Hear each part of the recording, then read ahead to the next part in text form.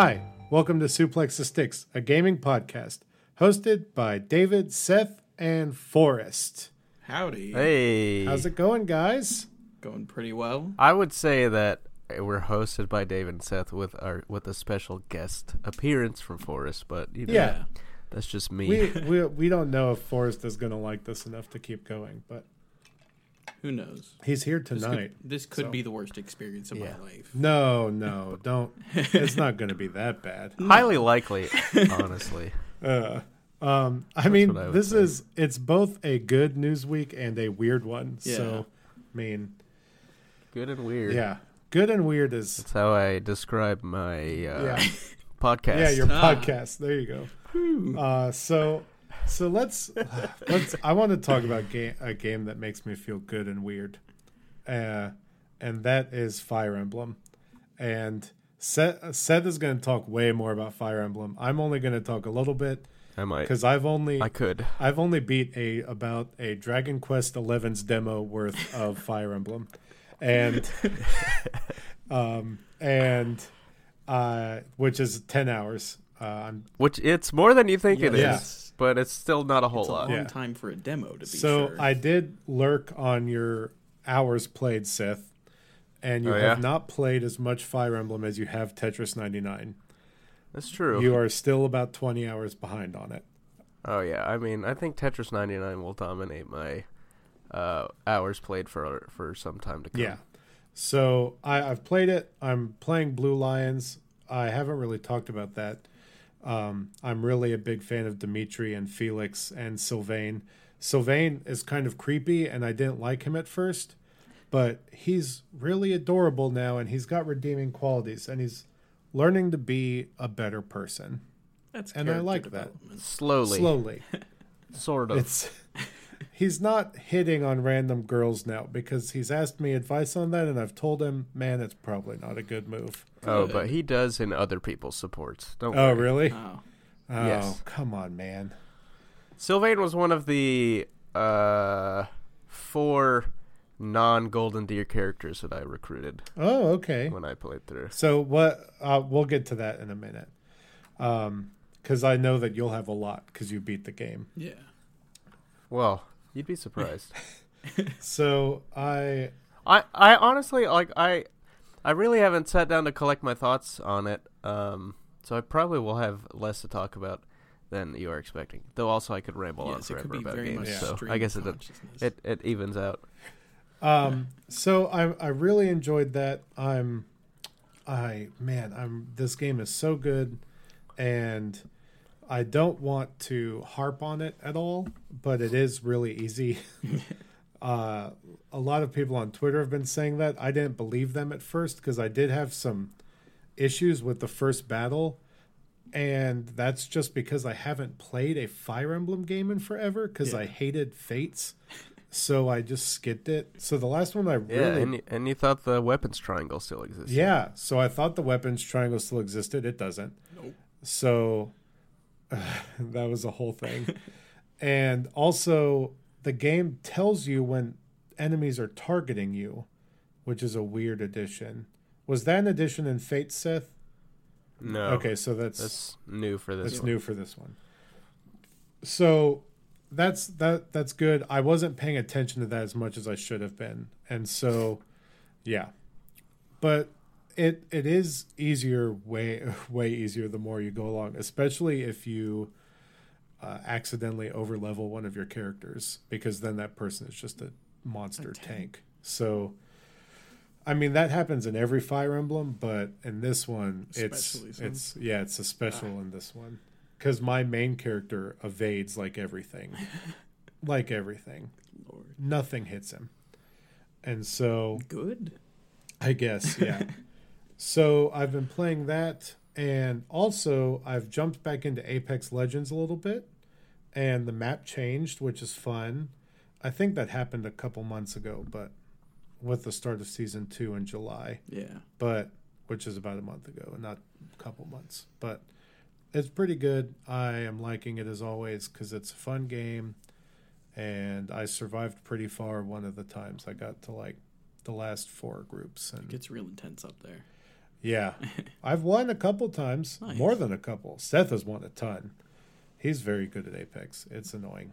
Well, I'm probably rusty. Yeah, you're rusty now. Guaranteed. Because some of these people are doing weird stuff, and the new powers are crazy and Yeah. strange. So, and I want to talk about, it's kind of more of a serious topic on a level, and I don't know if I'm still going to play this game. I bought it, and so I feel like I have to play it. But I'm playing Hotline Miami and Hotline Miami 2. I started Hotline Miami 2 last night because I thought I had played number 1 all the way through, and I realized I didn't because I was very lost in the story. And so I started playing the first one today. But, like, I've played maybe a cumulative of, like, 3-4 hours between the two games. And, like, I don't know if it's the normal, or not the normal, the general climate we're in right now, but, like, the over-the-top, like, shock violence of it is, like, making me not want to play it. Like, it's very weird and unsettling, which I think it's what the tone of the game is going for. Yeah. But I don't know if it's something I want to keep playing right now for sure. Because I really liked playing it when I played it back at a friend's house a couple of years back. And so I've been waiting for it to come out on Switch. And it never did until now. Which that was announced during the Nindy showcase for Gamescom. So I don't know if you guys have questions about that, but it's like a top-down. How do I like one? You die in one hit, and so do the enemies. So it's kind of like Katana Zero, but Katana Zero had a cool storyline behind it, and it was really neat. And this seems kind of just senseless and malicious in a weird way. So, I mean, maybe I'm not far enough in the story to hit the point where it makes sense, but this seems like it doesn't seem like it has a point, and so it's not. It's just not good Maybe that's feeling. the point. I haven't played the games, but It's not good feels. I don't know. I mean, they are I- popular for a reason, and I think that might be like what They're they're trying to get at there. But I don't know. I never really had any, just like Yeah, from gameplay, I've never had any interest in playing the games.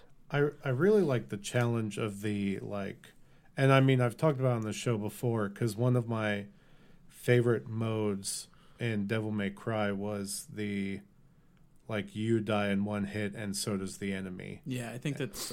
Dante must die or something. I think that's the Hell or Hell mode. Oh, I I think can't. Dante Must Die is just stupid, ridiculous hard. Yeah, and I can't remember which one it is, but I always really enjoyed that mode. So games like Katana Zero and this one really scratch that itch. Yeah. And yeah, so I'm gonna keep playing it. They're short games, but I'm gonna focus more on Fire Emblem right now. Yeah. There's a lot to focus on there. Yeah, That's- boy, don't I know it. And that's like under describing how much there is. Yeah, Yeah. there's A lot, yeah. I guess it's man. I guess that's underselling it. Yeah. For sure. I would actually like to see, because I know that I don't think people have yet. I would like to see how long it takes to beat All three houses. all 3 houses and the secret path. There's a secret path? Yeah, Oh, man. there's a Well, it's not sort of. secret, but it's a A fourth path. yeah. Yes. Dang. Okay. Well, that's more to look forward to for me then. I remember the reviewer on Twitter. I wish I remember the name of the reviewer so I could give him credit. But they were saying that their review of the game ended up a little skewed because they kind of fell into the fourth path. And so, because the fourth path is a couple missions shorter, or a couple chapters shorter, or something Gotcha. like that. It's like 18 instead of 22. And so they were reading other people's reviews and like, oh, what? I ended up Yeah. with a weird result. So, I don't know if Seth knows who I'm talking about. I can't remember. I don't know who the reviewer you're talking about is now. So, I actually didn't read. I didn't read a whole lot about Fire Emblem, like reviews wise. I just mostly like saw the brief thoughts about it and seeing how good everyone said it was. Yeah. I've stayed away from a lot of Twitter conversations about it for the most part because I know that there's stuff to spoil. Yeah, the problem was like even it doesn't matter like how far you are into the game, it can spoil what will happen in the other The other paths. Yeah. So I don't want to spoil anything for myself. So I'm really nervous looking at Twitter when it Just comes to every Fire time. Emblem content. Yeah. So I had to spoil a little bit, not a whole lot, like none of the big story details, but in trying to determine what the next path that I was going to do is. Oh, okay. Yeah, so yesterday? I think last night I finished the Golden Deer route of Fire Emblem Three Houses, which is the one starring Claude of the Lester. No, what is it? Leicester. Something. Yeah, it's the Lester Alliance. It's not pronounced Leicester. Really? David. No. Oh, well. It's like Worcestershire sauce. Oh, gotcha. Okay. It's It's just a weird. It's a weird. I don't know. It's a British thing. Yeah. I picked him because he intrigued me the most. He's certainly the most. It's got, I think, the personality closest to me, and that he's kind of flippant and he jokes about a lot of stuff and he uses humor to mask seriousness. He seems a lot more casual than the other two. Yeah, but he's still like he takes things seriously, but he does it with a joking demeanor, and he's a great character. Honestly, I loved him. And really, they all were. I was surprised at how many of the characters are like really fully drawn out and developed characters, especially like through the life of the story and how they all grow from one point to another. That was really cool. Even with like the four characters that I recruited from outside my house, like they still had meaningful support conversations, and they had meaningful stuff to say about what was happening in the story in relation to like what the path that I was on. So I thought that was very cool and surprising, honestly. Like I wasn't expecting, especially once you get to the time jump, I wasn't sure how they were going to integrate the other characters into it. And unfortunately, they don't integrate them into like cutscenes and stuff. The major cutscenes that happen along the story only involve the characters in your house. And so, really? Okay. Yeah. And so it can feel kind of they can feel kind of separated in that way, but like in actuality, like I use them, they became enough of my go-tos to where they felt fully integrated into what was going on.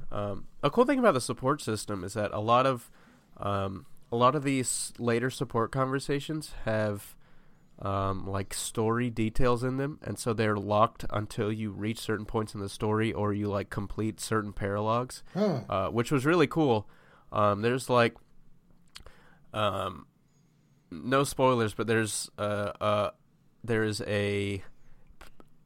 support conversation. The A rank support conversation with Sedith and Flane involves like major spoilery stuff that you have to like that would be completely ruined if you had not done their paralogue, but I assume that it's one that's locked behind stuff. So that it was really cool, like the way they integrate the stuff into like what's happening in the story, because that's in previous Fire Emblems. As we know, the support conversations did not, like the relationships between characters was never a major point of emphasis. Right. Outside of like the main characters, and how they interacted in the main story.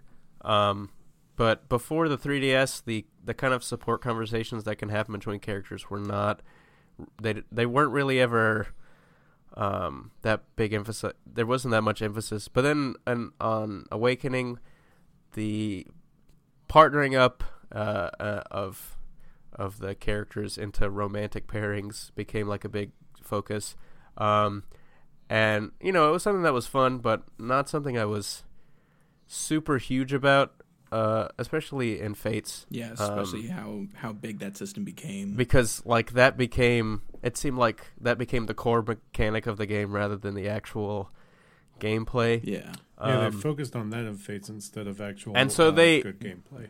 Yeah, they pulled back a lot on this one, which I appreciate. And they also I like it more because like what is happening in the support conversations, it feels like it integrates into the story well and broadens your understanding of what's going on,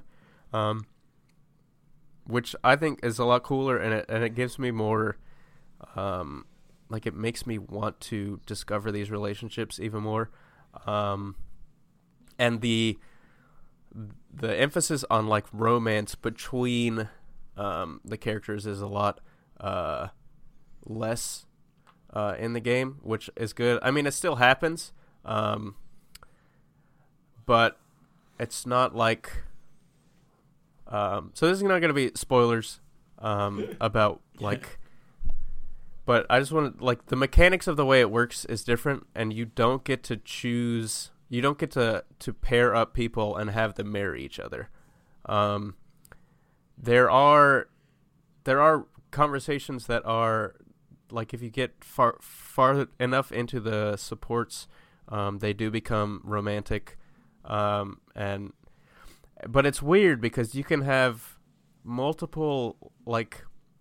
characters have multiple A-rank supports with other characters and have multiple romantic conversations. So I'm not sure how it all works. I think there's got to be like a priority list. Yeah. Of because after you finish the game, on the credits roll, like you see the epilogues of the characters, and some of them are just paired up. And you find out that, these characters became romantically partnered.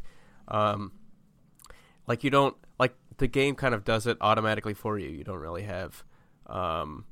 So I wonder how that works. I know there's got to be, like, infinite possibilities, but I wonder, there's got to be some kind of priority list under the hood that says, this person, if they have A rank with these two characters, it will always be this one.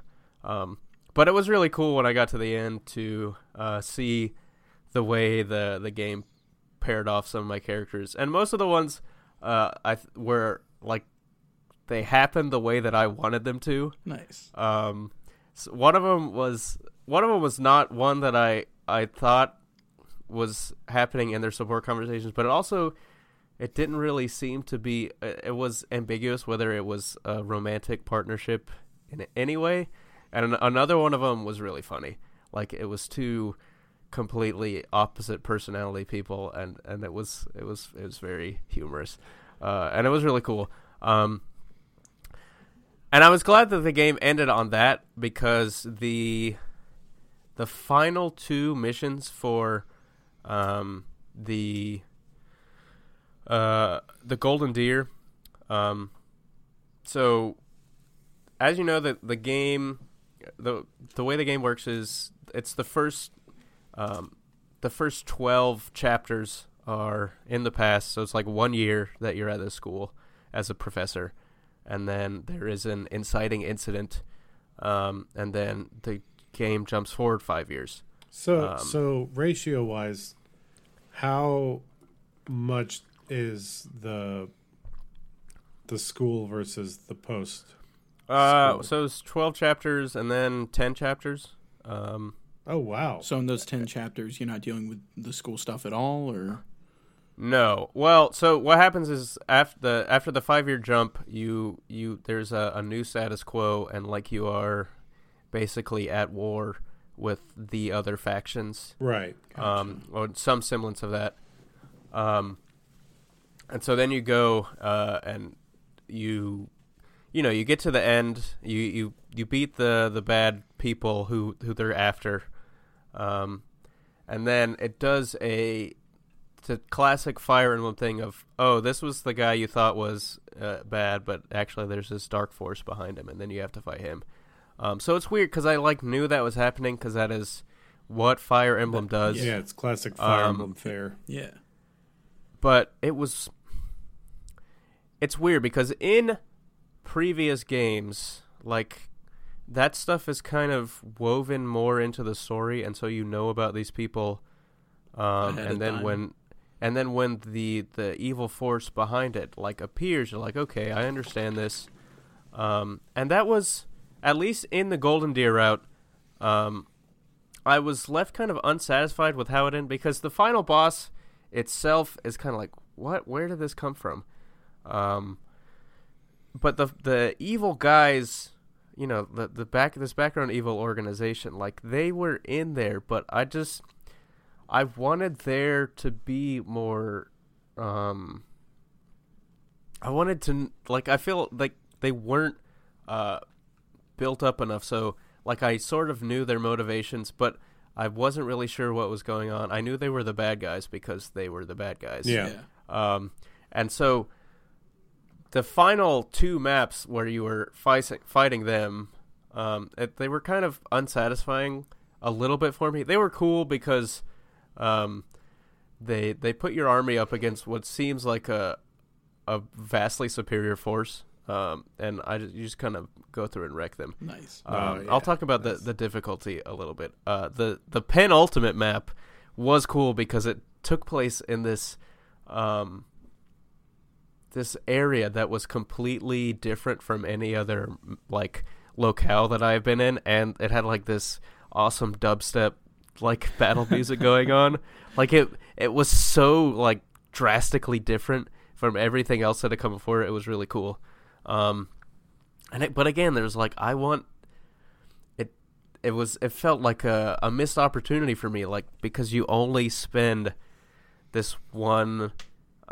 You're only there for this one battle, and then you're kind of gone, and you don't really explore the origin of this place or what these people are doing. Oh, it's like Scala and Kylum and Kingdom Hearts yeah, 3. kind of. That's I could dig it. That's not a connection that I made during, but yeah, it is kind of like that. And you're like, man, I wish I could spend more time. The music's great. In something like this. The locale is great. And you can't spend much time there.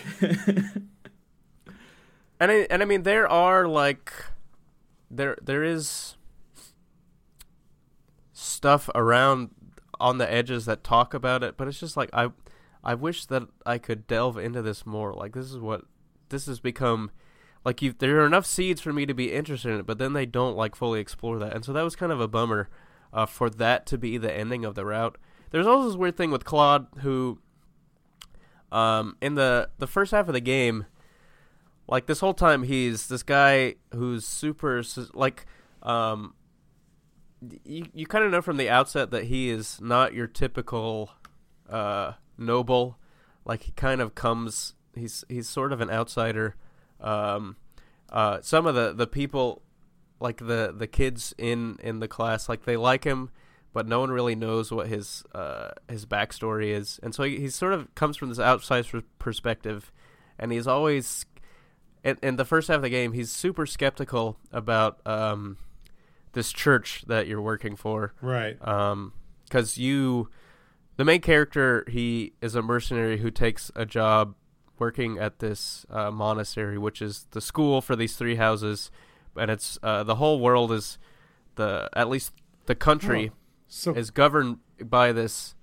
I don't know if it's governed, but there is this church, this religion that kind of has power over the whole continent. Wait, so Claude is suspicious of that? Yeah, so he that does not show at all in the other story arcs. Right. So that's interactions weird. that you and Claude have, one-on-one interactions that you have. He's suspicious of the people who are in power. He questions their motives and whether the stuff they're talking about is true. And that was really cool because, especially like in the trailers, they and all the kind of the way you approach this monastery, it gives you this kind of there's something foreboding about the whole thing. Like, you're going around like something doesn't seem right with these church people. Like, there's definitely something going on behind the scenes that I want to know about. And Claude's like really tuned into that, and he wants to know what's going on, and all this. He's asking questions throughout the first half of the story, and there's always people who are like, "No, you can't know this stuff." People are always obfuscating, trying to make sure he doesn't figure out, right. and that was really cool. And the way that pays off in the second half was totally, like, it was unsatisfying for me. Dang. because the way the story moves away from what is going on in the church and more along the lines of the war, like, there's not really any need for him to know this stuff anymore, I guess, or at least it has taken a backseat to the conflict that is going on.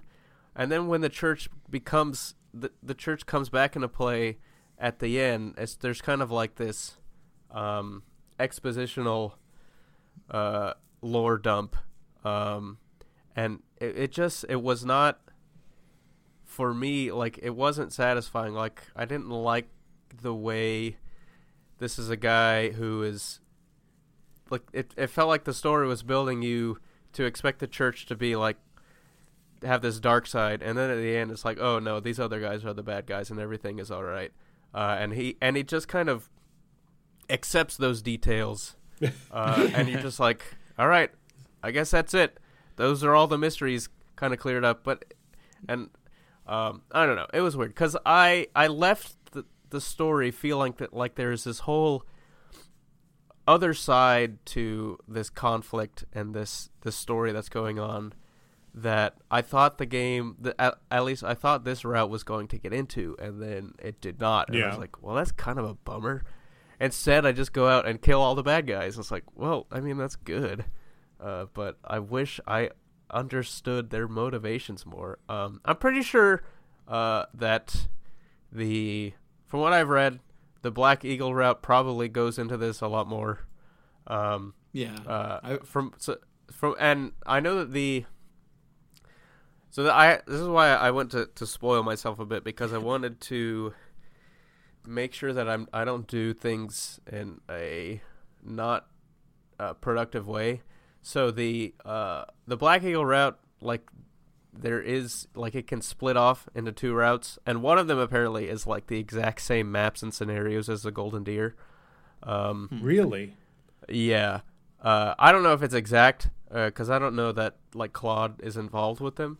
I don't know that he's not either. But yeah, so, like, I was like, all right.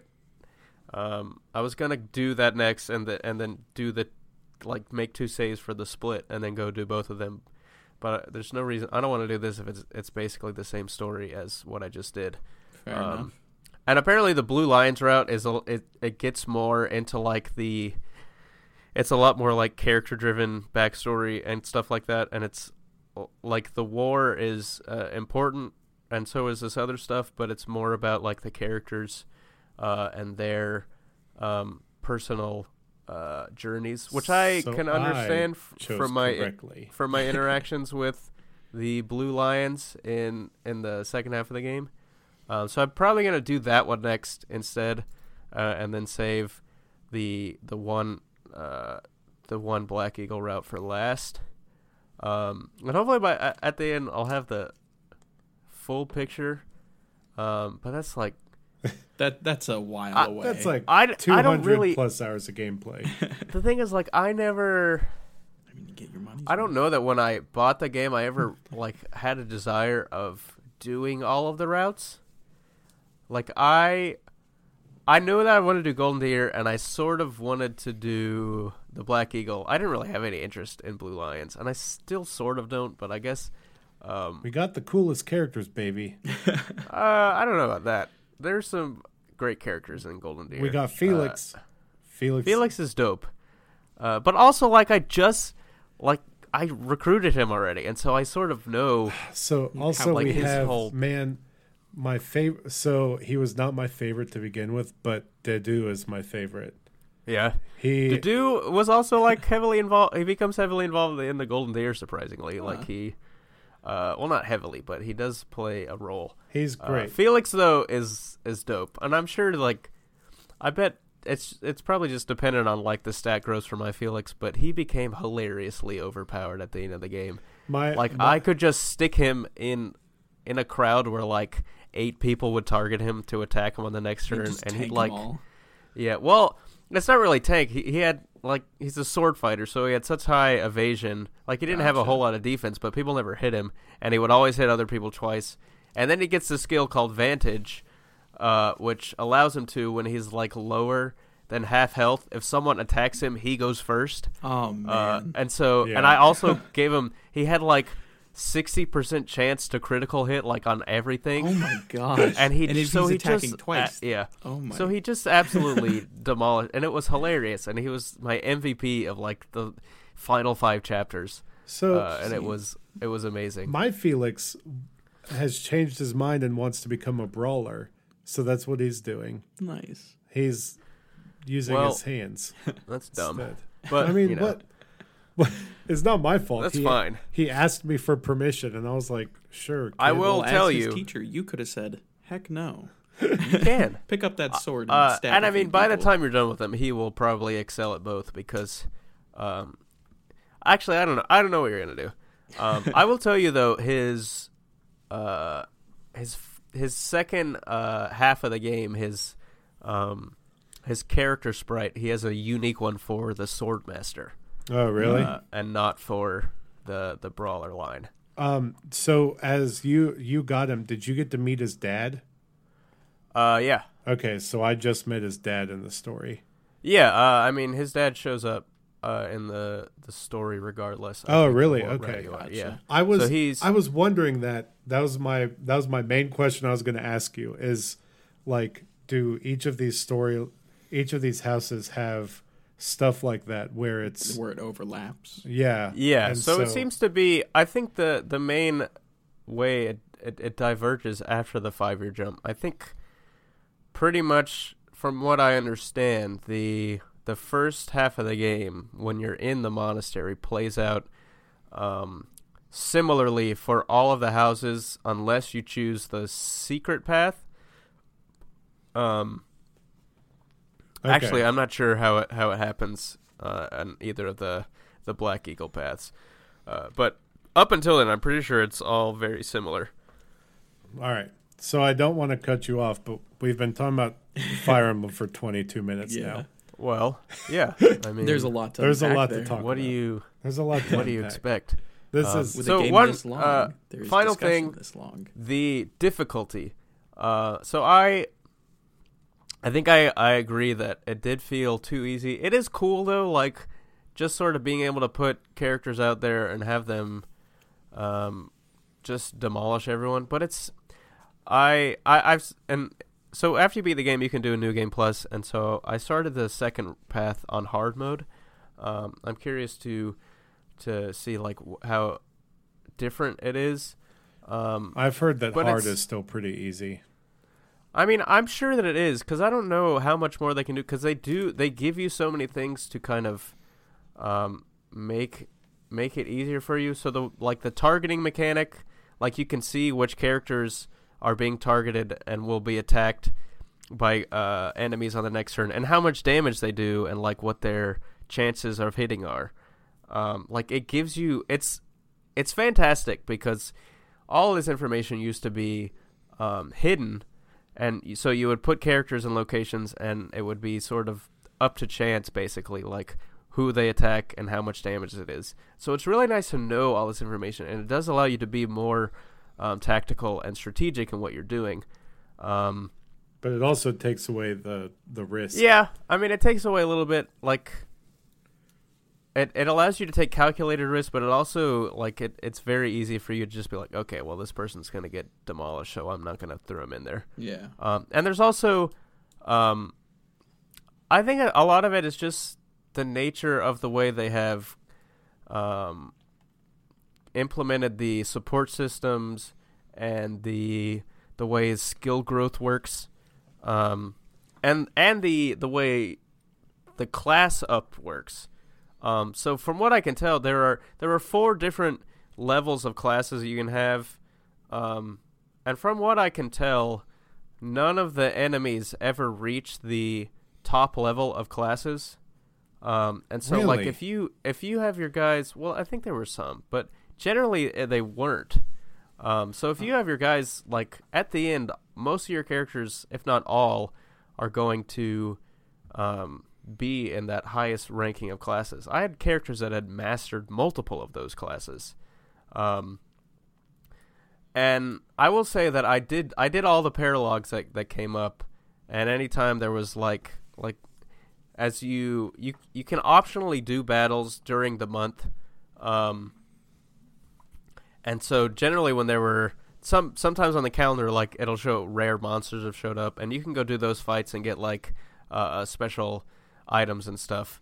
So I would do those. So it's not like I didn't go out and like intentionally grind, except at the end I did, just because I wanted characters to master those classes so I could move them up. But I never like went to grind experience. But it also never. I don't think you would have to. I think just the way. I think the game gives you more advantages over the enemy, just kind of naturally, because you have access to more information and more stuff that will boost your stats than the enemy does. I don't know. So it did become a little on the easy side, but I don't know that it ever impacted my enjoyment negatively.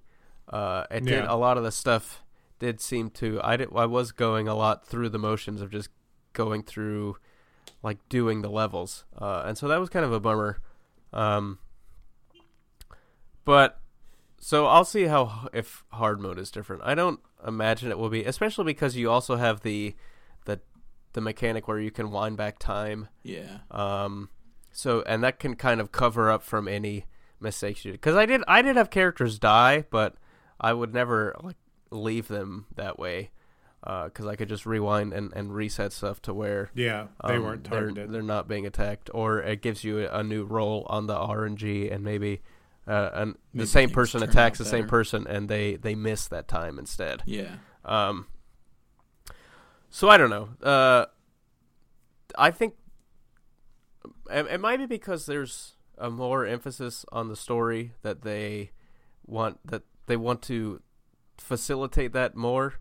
I'm not sure.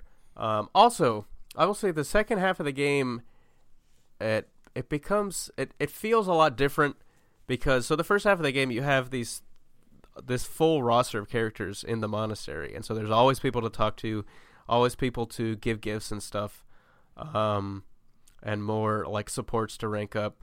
But like in the second half of the game, the amount of people in the monastery is like, it's like cut into, it's 1/3 of basically of the characters that it was, and so there's a lot less interaction to be had there, and also because of how far you are into the game, you are going to have a lot more.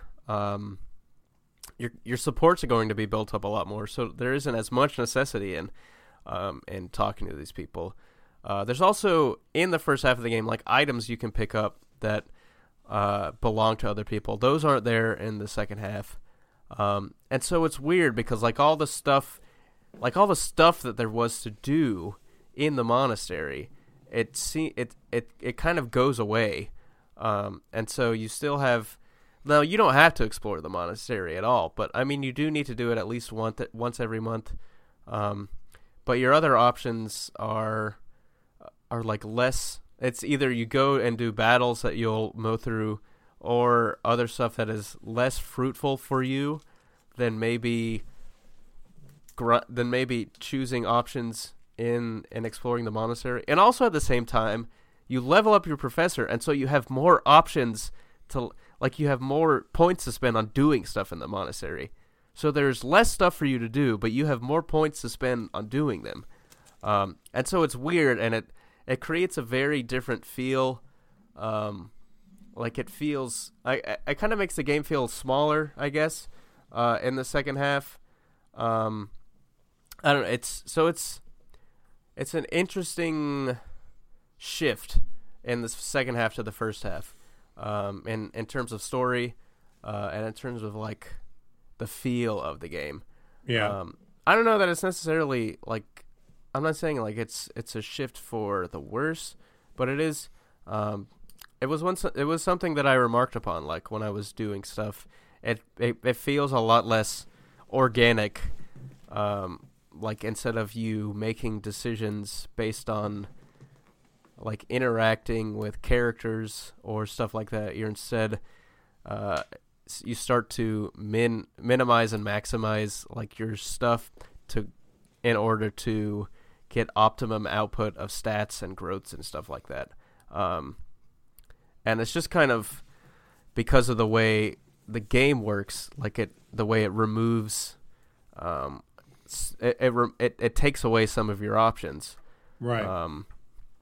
And so it's just it's weird, and I guess that's sort of the kind of tactical thinking that you're doing probably plays more into the fact that there's a war going on. Like I guess that is a kind of there is a kind of synergy there, and that like you're not just goofing around anymore. Like you're actually fighting these foes, and you have to think about like what you're going to do in battle and how you want your characters to work on the battlefield. So I guess that sort of makes sense. But that's never a connection that I made during gameplay. Like that's just something I have come thinking of now. I just so it was an interesting note that I recalled from my second half of the game. But man, it's such a great game. Like I loved the way that the story went. Outside of the very end, it was ended on a little bit of a low note for me, but from start to finish, like the way the characters grow and the way the story develops, it goes in some ways that you don't expect, for sure. And I really enjoyed it.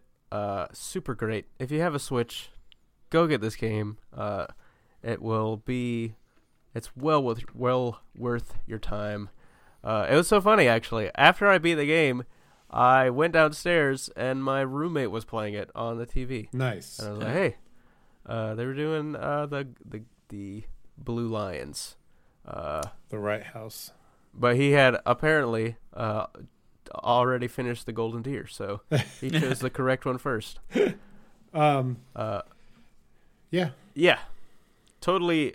At least the Golden Deer route, suplex certified for sure. But I think I can extend that to the rest of the game, even though I haven't played it. Yeah, I want to note that you have not talked this much about a game since you did the history of Mega Man X series. Yeah, that was. Oh man, that was terrible. Yeah, you should go back and listen to those I fours definitely where will. it was about 30 to 40 minutes each episode. Jeez, I'm okay with that. Mega Man X and its sequel series, the Zero and the ZX series, are some of my favorites of all time. Man, they're great. So I'm sorry I haven't partaken in this yet. One thing I'm super interested to see what the plans for their DLC are. I don't know the stuff they did with Fates. I know with Fates they did the third path that you could get that was supposedly the true path, which was dumb. But I remember with Awakening, it started off with they were like dinky, dumb maps with nothing going on. But then they went into some like really cool alternate timeline stuff with like multiple maps that would be in this story. So I'm interested to see what they do with DLC, because I had no plans of getting the season pass, but I think there is some cool stuff for them to explore here with these characters, like outside of the bounds of what is happening in the story. So I hope they do some cool stuff with the DLC, because that's something I would be super interested in. Yeah, you're then in the same boat as me, basically. I'm waiting to see if that Marvel Ultimate Alliance 3 season pass is worth it. Yeah. I did beat that game. I'll talk about it next week, I think, just because we have a lot of news. But yeah, I'll give that a review next week for sure. Forrest, did you play anything of note that you want to talk about? I certainly have. With school starting up, actually, I decided to play a little bit before my classes resumed for the fall semester. So I popped in Call of Duty 4 Modern Warfare and Call of Duty Modern Warfare 2. Specifically, those are the two. Gross. I know. Yeah, and my thoughts on that is Modern Warfare 1 is actually still pretty good. It holds up, I would say, better than 2 does. It feels a lot more focused and realistic, with less of a focus on the characters and more of a focus on the war and the conflict. 2 is really where we started getting the trend of Call of Duty just being off the rails, big action scenes all the time. Yeah, like less of a concentrated war story, basically. Yes. Yeah. And it really shows, especially playing them consecutively. That's the main 2 things that I played. I've been replaying Devil May Cry 1 since that's on the Switch now, and I will buy every single new re-release of that game if it happens. I'll buy just about Devil May Cry on anything, pretty much, except for Devil May Cry 2. Yeah. Listen, man, if that's put on the Switch and that is put on before 3, I feel like it's my duty to ensure that 3 gets put on, that I support 2 as much as it kills me. That makes sense. 2 was really bad, super Seth, rough. in case you didn't know. But, yeah. Those are the 3 main things that I played. Dinked around a lot in Smash Bros. Ultimate and Melee with some friends a few days ago, but that's more just like a constant underlying thing. Yeah, Seth and I did some duos before he went back to Orlando, and It was bad. it was bad. It was real bad. So we just stopped. But Yeah. it was fine. Dismal. It was real bad. It was a poor showing. But all right, so with that, we should get into the news. We know that this is a longer episode, but we didn't do one last week, so Yeah. Seth didn't get to split up his. He didn't get to split up his views on Fire Emblem into 2 episodes. I did not. So you had to hear it all in one shot, which is perfect. So it's a holistic view.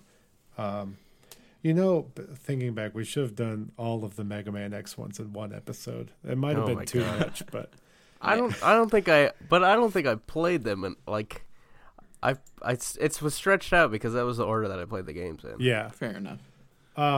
So let's talk about the Nindy Direct first, which was Monday morning at 9 a.m. And I woke up right after it ended. Oh, really? So I immediately put it on, and it was the stream was actually still ongoing for like 2 minutes, and I'm like, okay, why isn't it letting me rewind at all? Oh. And then I just zoned out for about 2 minutes, and then it let me, and I'm like, all right, let's see what was being talked about. So was there any games that really stuck out to you, Seth, that really excite you from this? There was some cool stuff. Also some big noteworthy stuff. Well, Heck yeah. One. Yeah. Yeah. Let's see. I thought it was cool that Risk of Rain 2 is coming out. Yeah. I thought that was neat too. I might play it. It looks fun. I don't know what I wonder what the kind of consensus on that one is, because the first Risk of Rain was really good, but it's also like a side scroller, and the second one is a full 3D game. Yeah.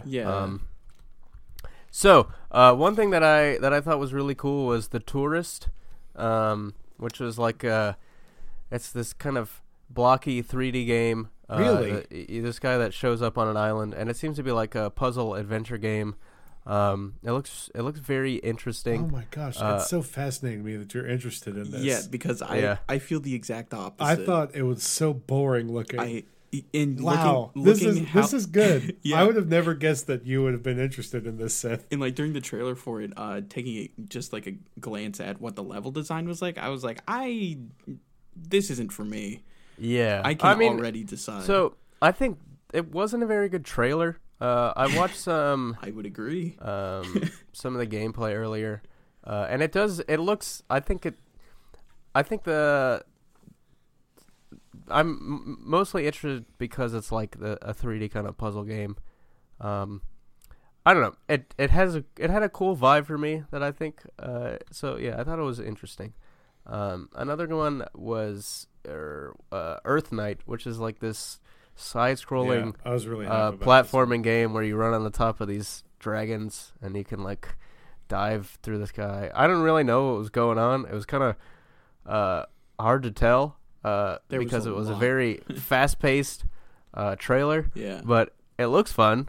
I was excited for it. And there's what was you gonna say? It just kind of like it from the trailer. It looks like the goal is like you're starting up in the sky, maybe even like outer orbit, and it looks like you're trying to get back down. Yeah, to the I don't know. or something. Like I mean, there's definitely a lot going on. There's a lot to decipher in that. Yeah, The it looked last cool. platformer that confused me this much was the trailer for Celeste, and Celeste is like one of my favorite games of all time. Yeah. So, And there's this game called Eastward, which was this cool. It had this really awesome pixel art. Yeah, Seemed like a adventure, maybe RPG-ish type of game. It looked very cool, very awesome look, very atmospheric kind of look. And it's from a good developer. So Chucklefish. I think, yeah, they did. I forget what the games they've done. Stardew Valley. I looked it up. Yeah, they did gotcha. Stardew Valley. Yeah, it looks really cool.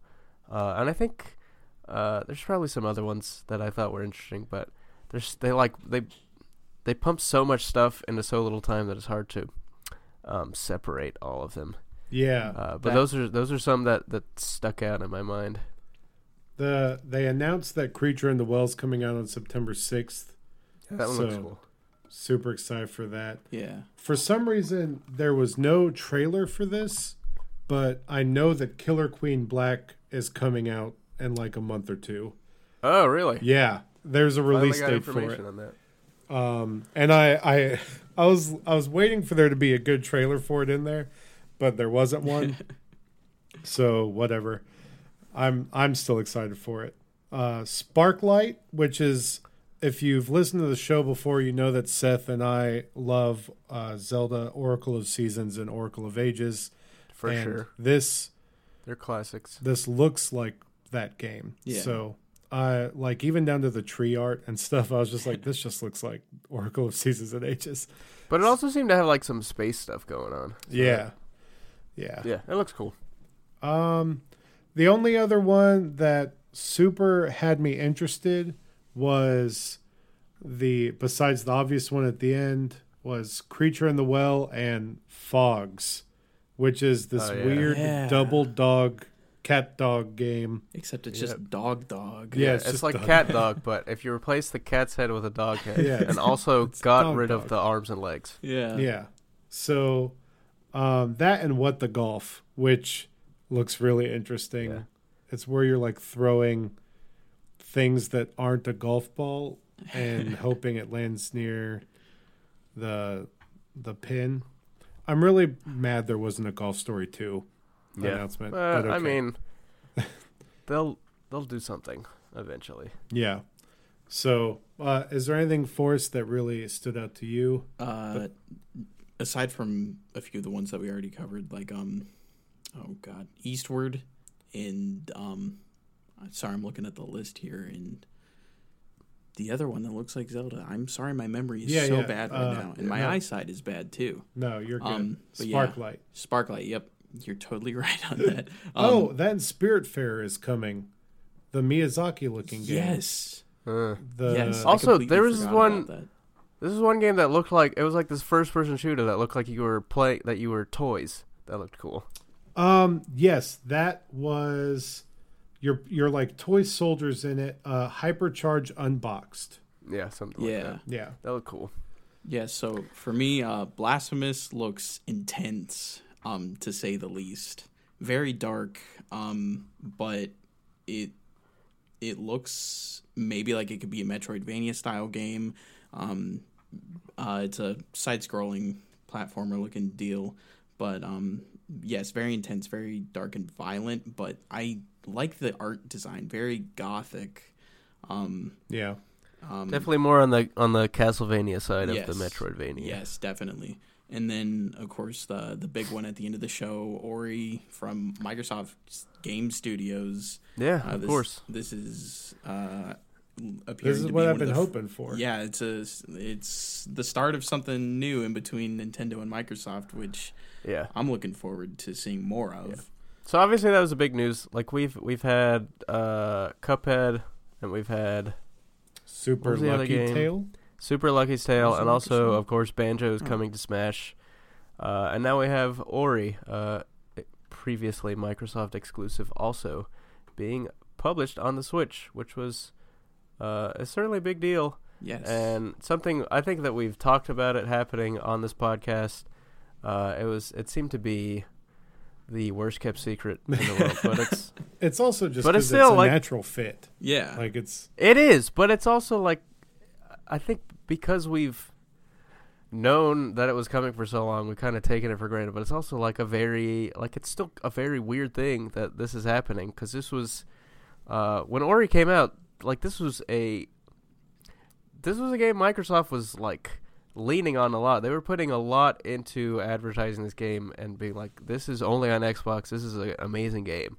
And it's only on Xbox, and you have to have an Xbox to play it. And now it's on Nintendo Switch. Yeah. it also So works because what better advertisement for a game franchise that's only on Xbox, since a sequel is coming out, than putting the first one on one of the most popular systems out right now. You know what I mean? Yeah. Interestingly, the day after, the day after this announcement, Microsoft, in a statement to GameIndustry.biz, says, "We have no plans to further expand our exclusive first-party games to other consoles. We continue to believe deeply in cross-play and progression of games with the right flexibility for developers to ensure a fair and fun experience." So I think it's just weird the way that they timed this statement of saying, yeah, these games are coming out on Switch, but we're not doing it anymore. Yeah, that's all you but- get right for right now. Don't ask me for any more, you ungrateful yeah. swines. I do not think this is true. Oh, of for course, sure. we're not going to be seeing stuff come out on PlayStation. Although there is some interesting news with that as well. But I do think that this Nintendo and Microsoft partnership is going to continue going forward. Especially like with the way Microsoft and Sony are gobbling up third-party studios. Like these aren't studios that have exclusively, for the most part, that have exclusively like published games on these platforms. Right. So I wouldn't be surprised to see more Xbox former exclusives showing up on the Nintendo platform. I don't think it's never going to happen on PS4, but we'll see. Yeah. So with that was it for the Nindy Direct. There was also the announcement that Super Hot and Hotline Miami Collection were out today. Yeah. So that was kind of neat. Why? I have a question. So like when that happens, when a game is announced and it is available that day, everyone calls it a shadow drop. Why is that? I wish I knew. I actually had the same thought. Because Jeff Cayley said the word shadow drop, and I'm like, what? Where did this term come from? Yeah. What? I don't know. I'm like, it would make sense if a game showed up on a platform without any fanfare, because then it it does sort of happen in the shadows. Like it's, all of a sudden this game is available. But when it's like announced on a highly advertised video, then There's not really anything shadowy about it. I don't know. That was just a thought that I had when people were using the terms. Yeah, I really, I don't know. I Googled it real quick, and no one can seem to agree when it started. So, who knows, man? Like, it's a weird term. Yeah. Yep. So, yeah, that's a good aside. Shadow Drop, I want to know where it came from, and no one knows. So, It just exists. we had the Xbox presser, the Xbox Insider, which was rough to watch as someone that likes gaming news. Yes. Did you watch it, Sith? No. I didn't know that it happened, actually. I mean, I did. I do know that it happened, but when it was happening, I had no awareness that it was a thing. Okay, well, you probably saved yourself some frustration. Yeah, Is frustration. that the word we're going to go with? Yeah. It was very like, you know how Xbox's E3 press conferences has been like trailer. Yeah. Well, this was like, let's do some weird talking during, before trailers. Show a trailer that no one really cares about, and then we'll talk about it and how exciting it is, and we'll press how exciting it is. but not show it. But not show gameplay or the trailer again. We're just going to talk about how exciting it is. And it was very strange. I don't know what the goal was with this. But some of the stuff that was announced was cool. So we're getting Devil May Cry 5 Woo. and Age of Empire Definitive Edition and Stellaris out on Game Pass now. And Stellaris is like Civ in space, but even more complex than Civ. And my friends have been telling me to play it and buy it on Steam. Now I don't have to. So that's Fair good. Blair Witch is coming out August 30th, which we've barely seen gameplay of that game. So who knows if it's actually good. But it's dropping August 30th and it's free for me, so I don't care. I'm not going to spend money on it anyway. So Yeah. it's, I guess, technically free for me. Yeah. Let's see. Age of Empires 2 Definitive Edition will be out November 14th, which I'm super excited about. We need more Age of Empires in this desolate world, in my opinion. Well, it's I don't know if it's more Age of Empires. I mean, it's just Age of Empires 2. It's more of that. It's weird that there's a Definitive Edition, which has, like, further enhanced graphics after they released Age of Empires 2 HD a couple years ago. Yeah, so you get a discount on this one if you bought that. Well, good, because I did. Yeah, so did I. So, yeah, I have not played it a whole lot either. I played Age 2 the other day for like 4 hours. It was great. I played against 8 civilizations, and I just had a great time just building and having fun. Yeah, I love that game. It's very good. It's a great game. It's a classic. Yeah, and it's much more slower paced than StarCraft, and I like that. So, Gears Pop is coming on August 22nd. You can almost hear Chris's screams of joy from here. But yeah, he's super excited. I will try it because it comes out tomorrow. So it'll be easy because it's free. Yeah. So we'll run down. There's a weird battle royale type mode coming to Ghost Recon Breakpoint, which of course PUBG is getting crossplay in October, which is more like a weird because it's out on PS4 and on Xbox and on PC. So of course it's a battle royale, so it's going to have crossplay. And let's see. They focused a lot on this Empire of Sin game, which is like a mafia type Fire Emblem looking game. Yeah. And yeah, it's weird. It's weird, Seth. It's like a mafia Fire Emblem. Yeah. It's like a survival RPG kind of. What? Yeah. Yeah. It's called Empire of Sin. Oh, Has a I pretty think nice that's coming out headline. on Switch. Oh, really? Maybe. Oh, well, they focused a ton on it during the Microsoft presser. Yeah, I'm talking like a really Yeah. sizable I remember it trailer. was on. It was on in their Nintendo's E3 thing. I have no recollection of this. So yeah, they spent a ton of time talking to the people behind that. That's weird. So yeah, Seems like a strange the thing first, to spend a lot of time about. The first search result is Empire Sin is XCOM meets Boardwalk Empire. So There you go. thanks to IGN for that headline. It's really crazy that Microsoft spent so much time at this presser talking about this game when it's not even an exclusive. Yeah. So what was also weird is they kept hyping up this XO19 event in London.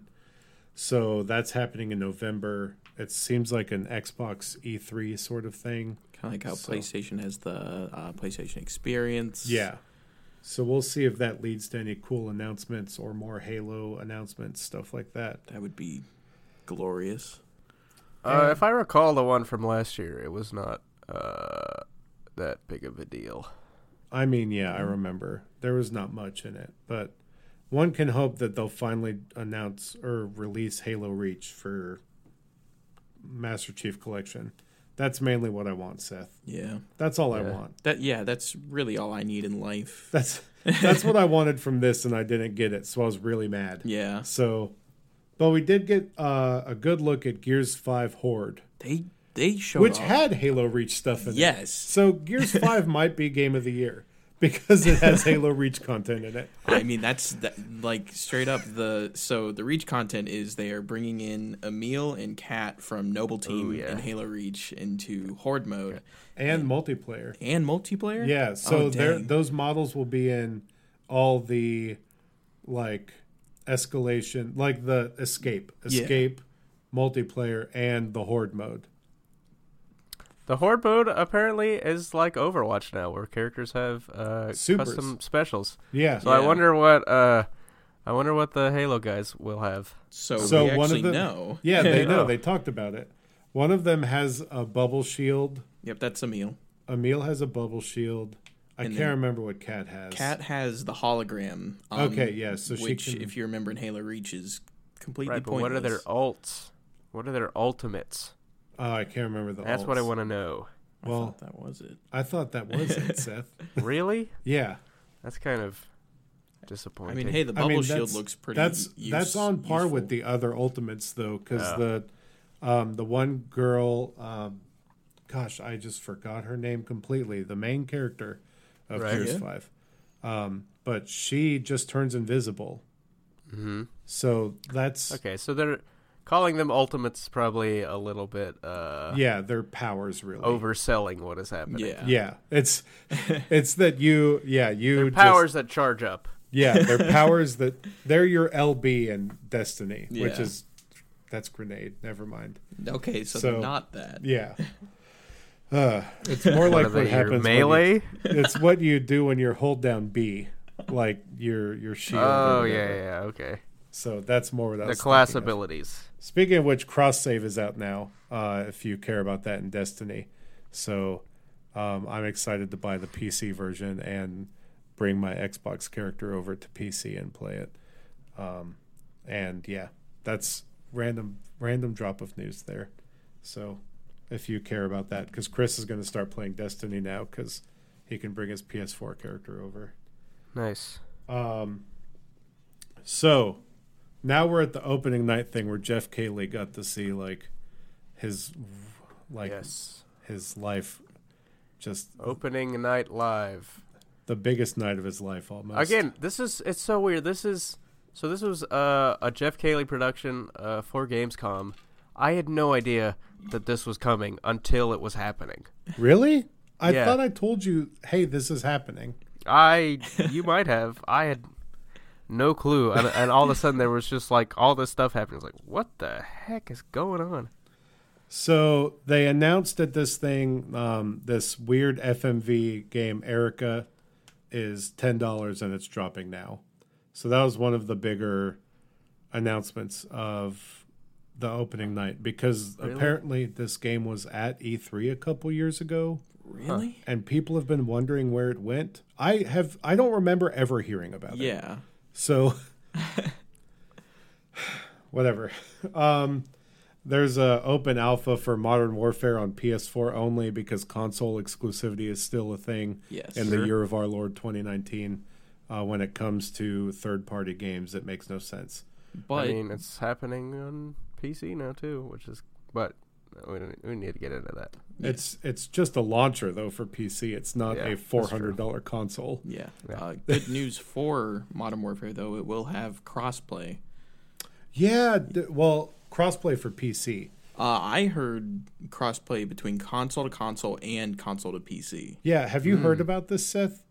No. So this is actually something really cool and strange because Activision isn't the best at being user friendly or employee friendly, but they are making it to where if you have a keyboard and mouse plugged into your Xbox, you can play against PC players.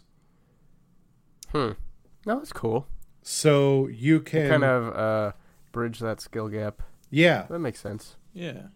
So they're really bringing crossplay, and if you're playing on your computer with a controller, you get matched with Xbox people. Mm-hmm. So it's interesting. They're matching it by controller input, Gotcha. not console. See, I didn't know that detail. Yeah. All right, cool. So it's interesting and good. It's good. Yeah. Bringing people together, even if it's to throw white phosphorus on each other, which is a war crime. So we're doing that, But they focused a lot on this weird trailer for this helicopter game, which is called Comanche. And I didn't know that this was a popular franchise. It might not actually be a popular franchise. I'm going to say solidly not a popular franchise. Okay. Have you ever heard of Comanche, Sith? I've heard of the Comanche tribe Okay. of Native Americans. Well, this is the helicopter. Oh, I think I've heard of that. Okay. Well, there's a new Comanche coming.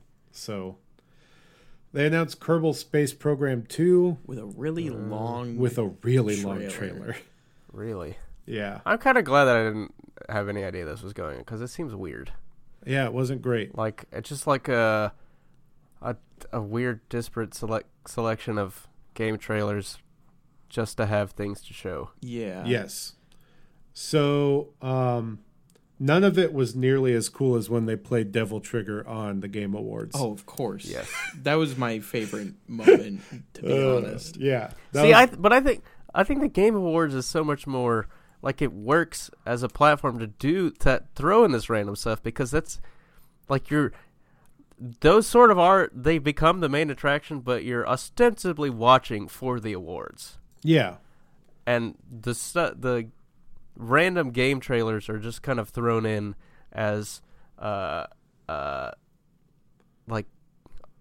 on top of it all, even though that's sort of why you watch it because you know they're coming. Yeah. But there is a premise of something that makes more sense to build this stuff onto rather than just have a show that is a bunch of random games that are not really interconnected by anything. Yeah. Except for Jeff Keighley.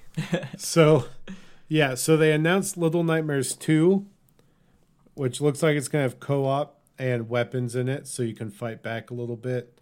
I don't know how I feel about that because part of what made Little Nightmares 1 cool was that you were very vulnerable. Yep. So, Cool. then they showed off Need for Speed Heat Yeah. and who the cares? fact that you can download an app and customize your car today. That's kind of cool. Yeah. Witcher 3, Richard 3, The Wild Hunt. Richard 3. Richard! That's what I said. Richard. But yeah, that's coming out on that October poor guy. 15th for the Switch. And apparently it's been playable on the Gamescom show floor. It's Yeah, a, everyone seems to be blown away by how good it works. It's a miracle that it Fits plays on the Switch. cart, baby. Yeah, that it fits on the cart and is playable on the Switch. Yeah. I mean, granted, it's at like 20 to 25 frames per second. Oh yeah, But- we're taking some hits here But- on how it runs. Who knows how For long sure. your battery will last while playing it? 2 minutes. But mine will be fine. So, because I was one of those people that You upgraded upgraded. to the Redbox Switch, which is not a Switch you can buy from the Redbox. It's just the newer model. So, also, there was the fact that Hideo Kojima, of course, I believe he actually is strapped to Jeff Keighley's back at any given moment so that he's ready to pop out. It's just when they have conferences and like showings, like the stuff at Gamescom, he untapes them from his back Yeah. and leaves them backstage. He's for like a quick Voldemort second. on the back of like Professor Quirrell's head but for Jeff Keighley. And That's good. he appeared and was like, hey, here's more Death Stranding stuff that's not going to make sense. This game is going to mean nothing, and you're probably a ton of people are going to buy it, and I'm gonna buy it. who knows if they'll like it. If I had It to seems pay to and- be for it, a but walking simulator. And you can pee in it. So Yeah. that's you can rock a baby. Yep. you can rock an invisible baby and breastfeed it, I Yep. guess. And I don't then know. when you trip and Probably fall not off of as Norman cliffs, Reedus. I mean, maybe. Really though, I mean, so this is clearly Kojima paying homage to the gameplay of Super Mario 2 Yoshi's Island. Oh man. Okay, I'm here. So because you have the baby the whole time and you have to take care of it, and it starts to cry if it gets hurt. I mean, this is just one titan of the industry paying respect to another titan of the industry. Absolutely. Yeah, it's really. He should be more open about how he's been inspired by the greatest platformer. You all truly time. opened my mind on this, Seth. I don't Thank know. you. It was bizarre, like the stuff they showed, but I mean, this was really the excuse, like everything, like I'm 100% sure Jeff Keighley, like, he wanted to have this show just so he could show this stuff off, and they're like, hey, anyone got anything else we can throw on top of this? Because this was very clearly the reason this show existed, and it was kind of the highlight. From what I saw, like I actually went and watched all of the Death Stranding stuff. It got the most stage time, I think, too. Yeah, I mean, for there was sure. like half an hour of it, and we saw some new characters. We saw one new character, very bizarre. We saw more Guillermo del Toro, who apparently is not even voicing his body in it, which is sort of weird.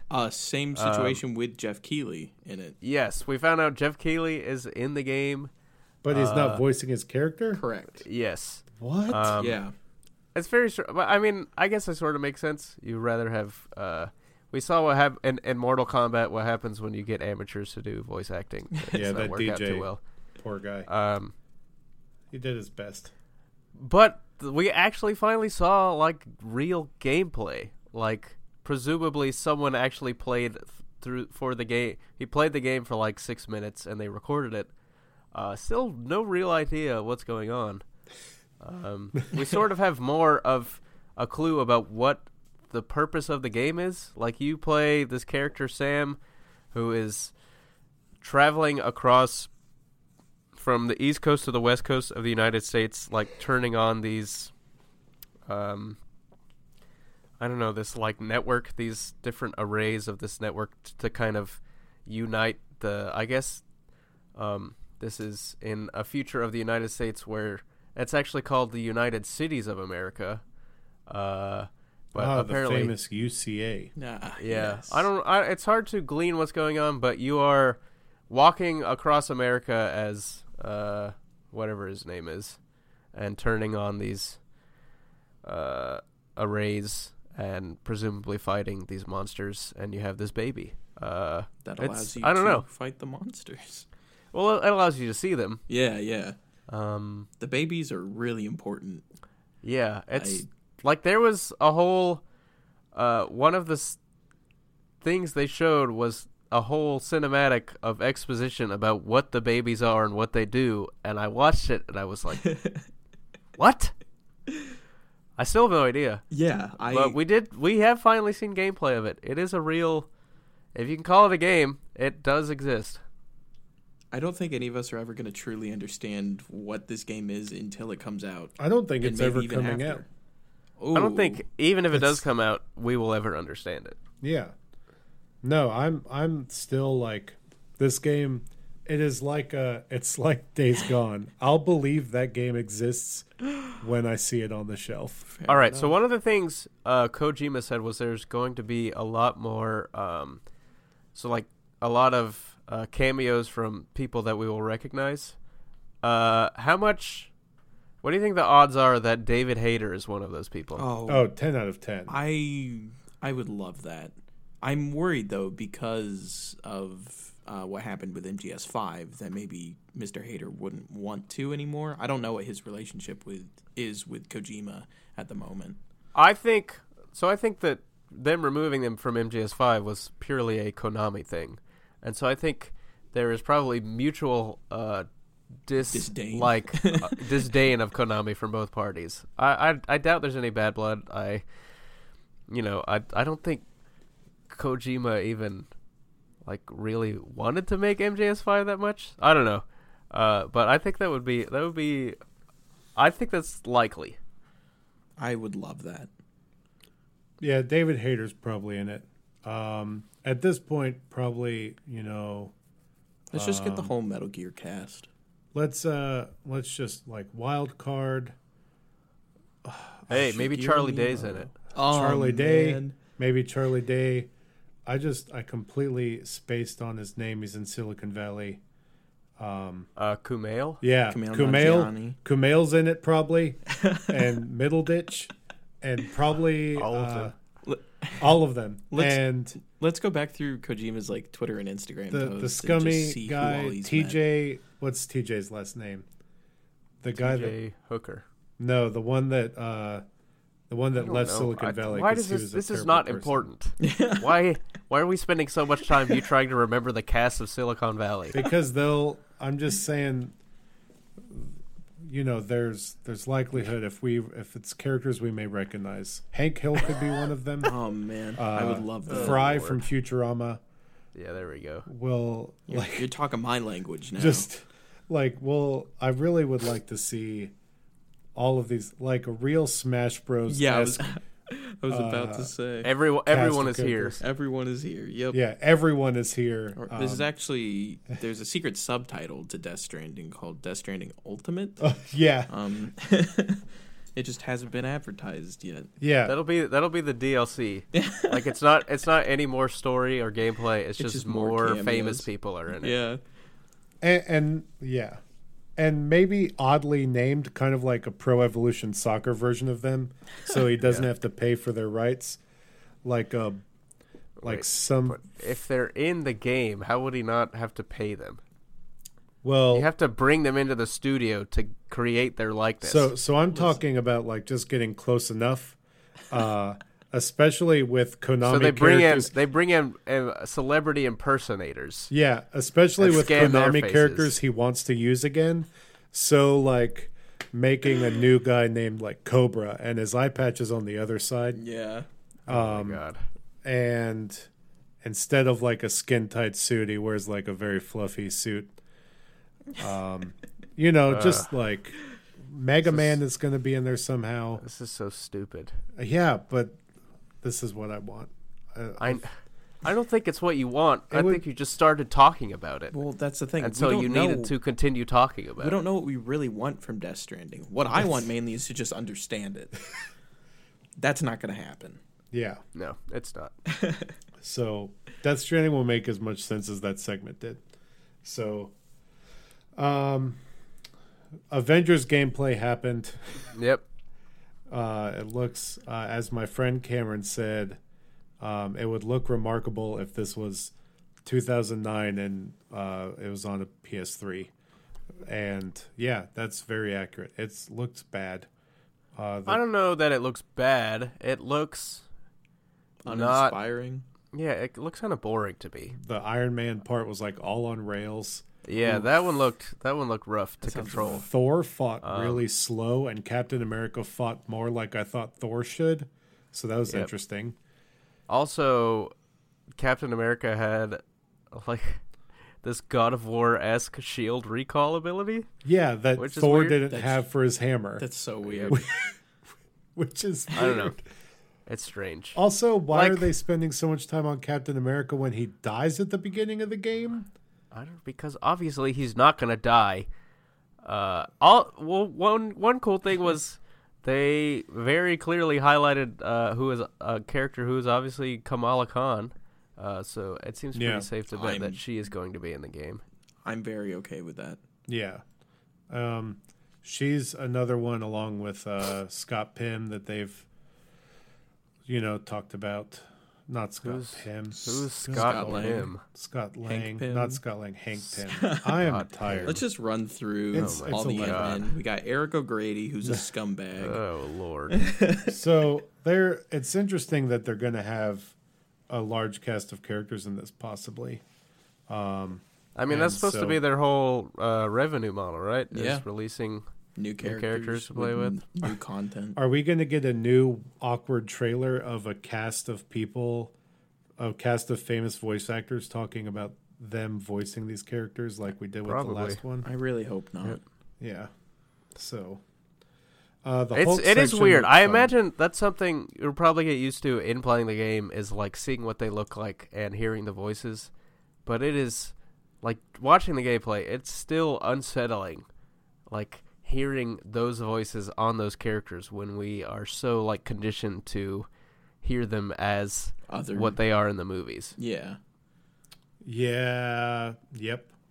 I don't know how much to say other than that. Like, especially, I still don't like the art of the characters. I think the characters look real bad. Yeah. The art So- design or the art direction, I guess. Yeah. It's not hitting with me yet.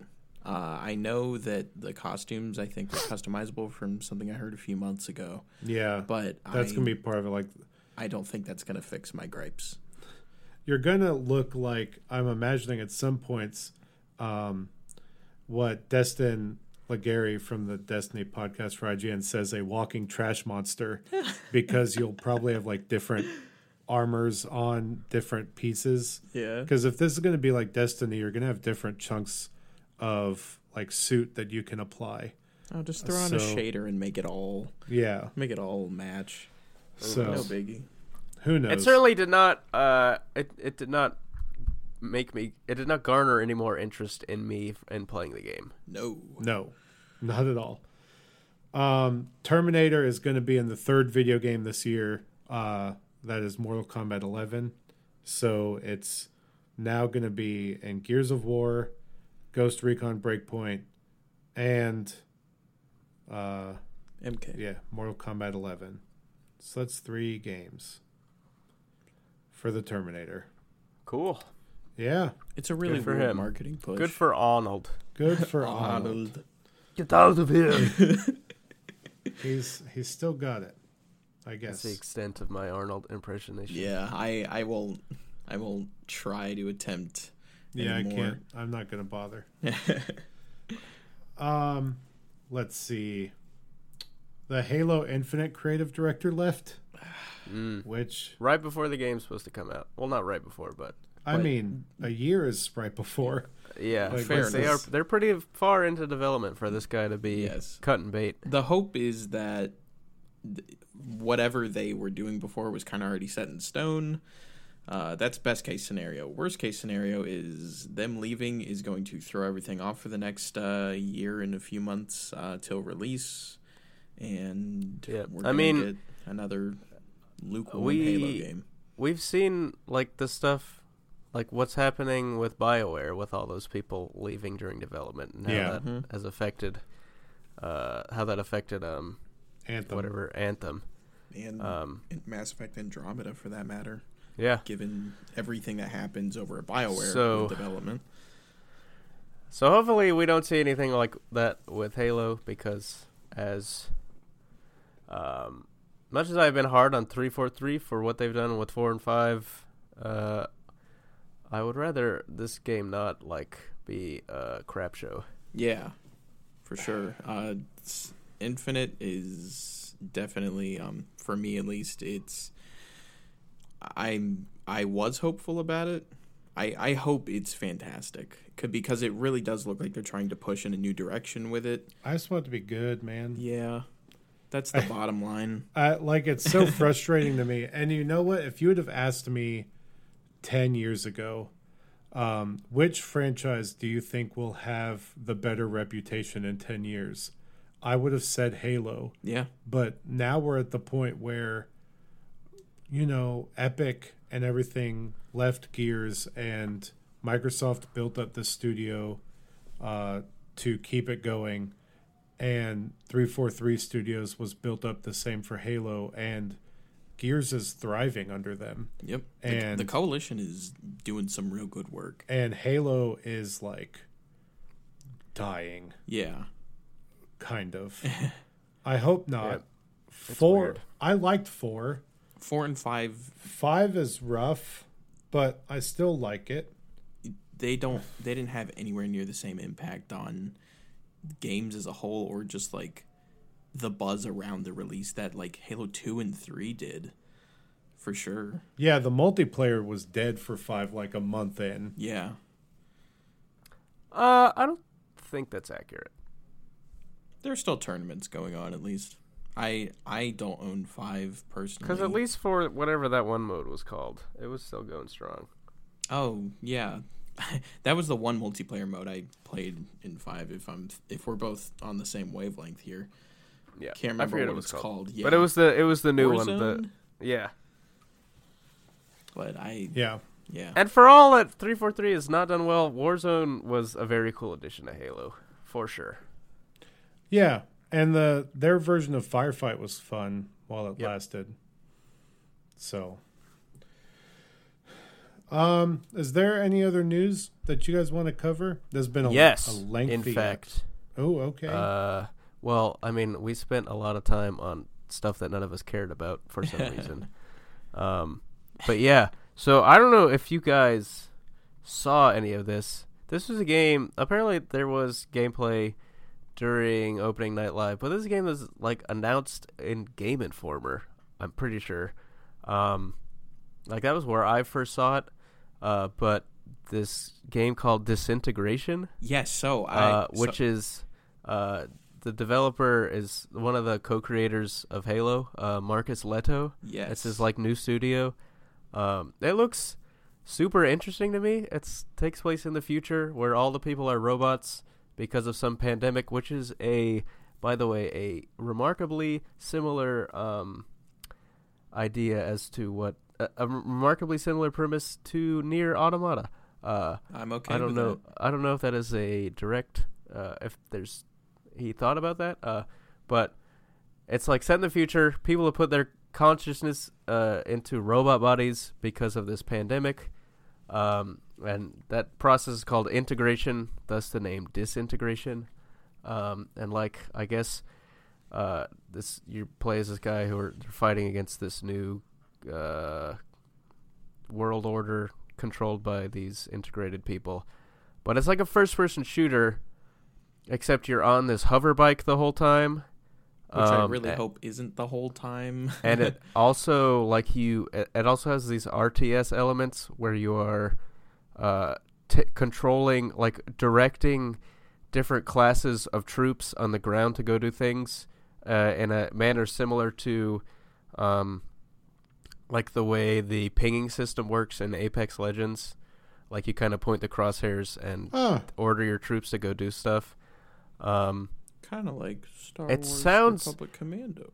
Yeah. Yes. I always worry that stuff like that is a little too complex for me, because it's got like MOBA type stuff going on, and at least some of the multiplayer modes. But it's got my interest just based on like the gameplay they've shown and the art style. Yeah, it has a very Destiny and Halo look.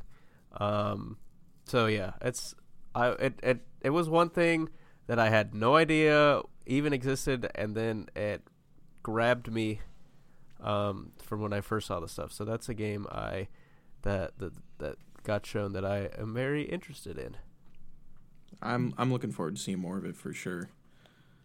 Yeah, I I must have missed this trailer. Yeah. Yeah, I'm bummed.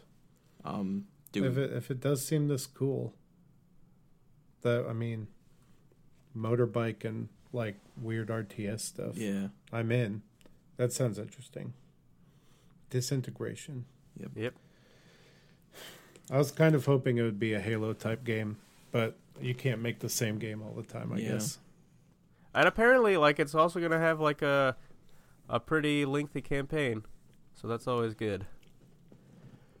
I love a shooter with a good campaign. Yes. Same here. Shouts to Titanfall. Oh, I Man. really need Two, to play that is. 2. Titanfall 2. Titanfall 1 had no campaign. Yeah. Did you play Titanfall 2? No. Oh, Forest. Even though like that is at the top of No, my you list, need to go play like right that. now. Like that's one of the best first-person shooter campaigns. Are you Oh, saying yeah. I should skip my classes tomorrow? Yes. Yeah, obvious. of No, course. no. Of course. Always skip class to play video games, especially like 5-year-old video games. Yeah. Yes. Why not? And it's very often on sale on the Xbox store. This is true. I'd actually be surprised if it's not on Game Pass. Never mind. It's not. No. I mean, hey, I'm always down for a sale though. Yeah. So, any other news we want to talk about, I boys? think I would like to just at least quickly cover the Game Informer stuff and GameStop as a Oh, whole. yeah. Yeah. So Game Informer, or GameStop, because I don't want to say Game Informer laid people off. Game Yes. Informer is owned by GameStop, Yes. in case you didn't know that. And they laid off about half of the A lot of their Game editorial Informer. team. Yeah, they laid off half of the Game Informer staff, and they laid off about 100 people at the corporate office of GameStop. Yeah. Some of these people were on vacation, which is really rough. Some people didn't Yep. even know about it till the day, like they got into work and found out the news. Yep. So far, it's just not looking like a good situation all around.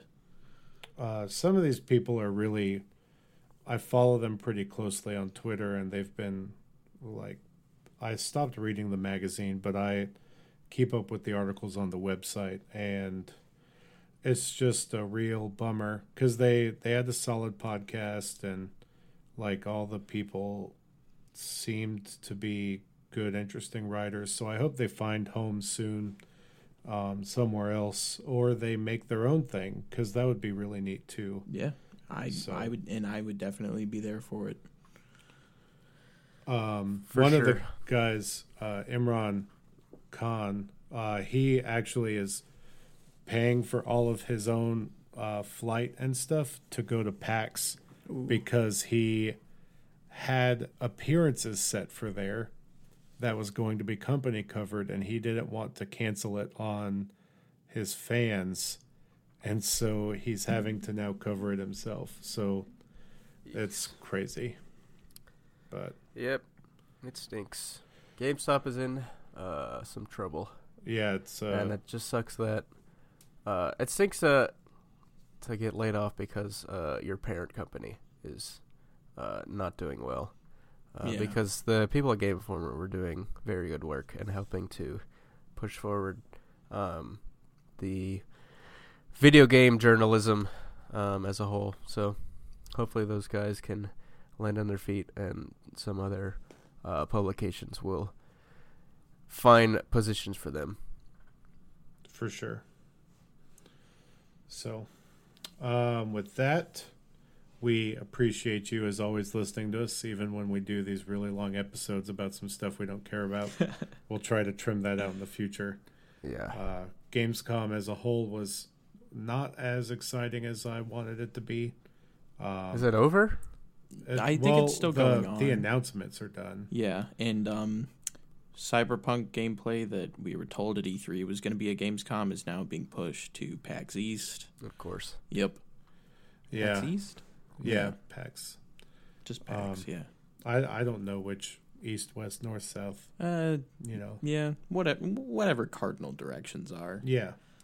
So they'd never come close to Florida, so No, so it doesn't really I don't know matter. what south they're going to. I think it's Texas. So, with that, we appreciate you as always, and we will see you next week.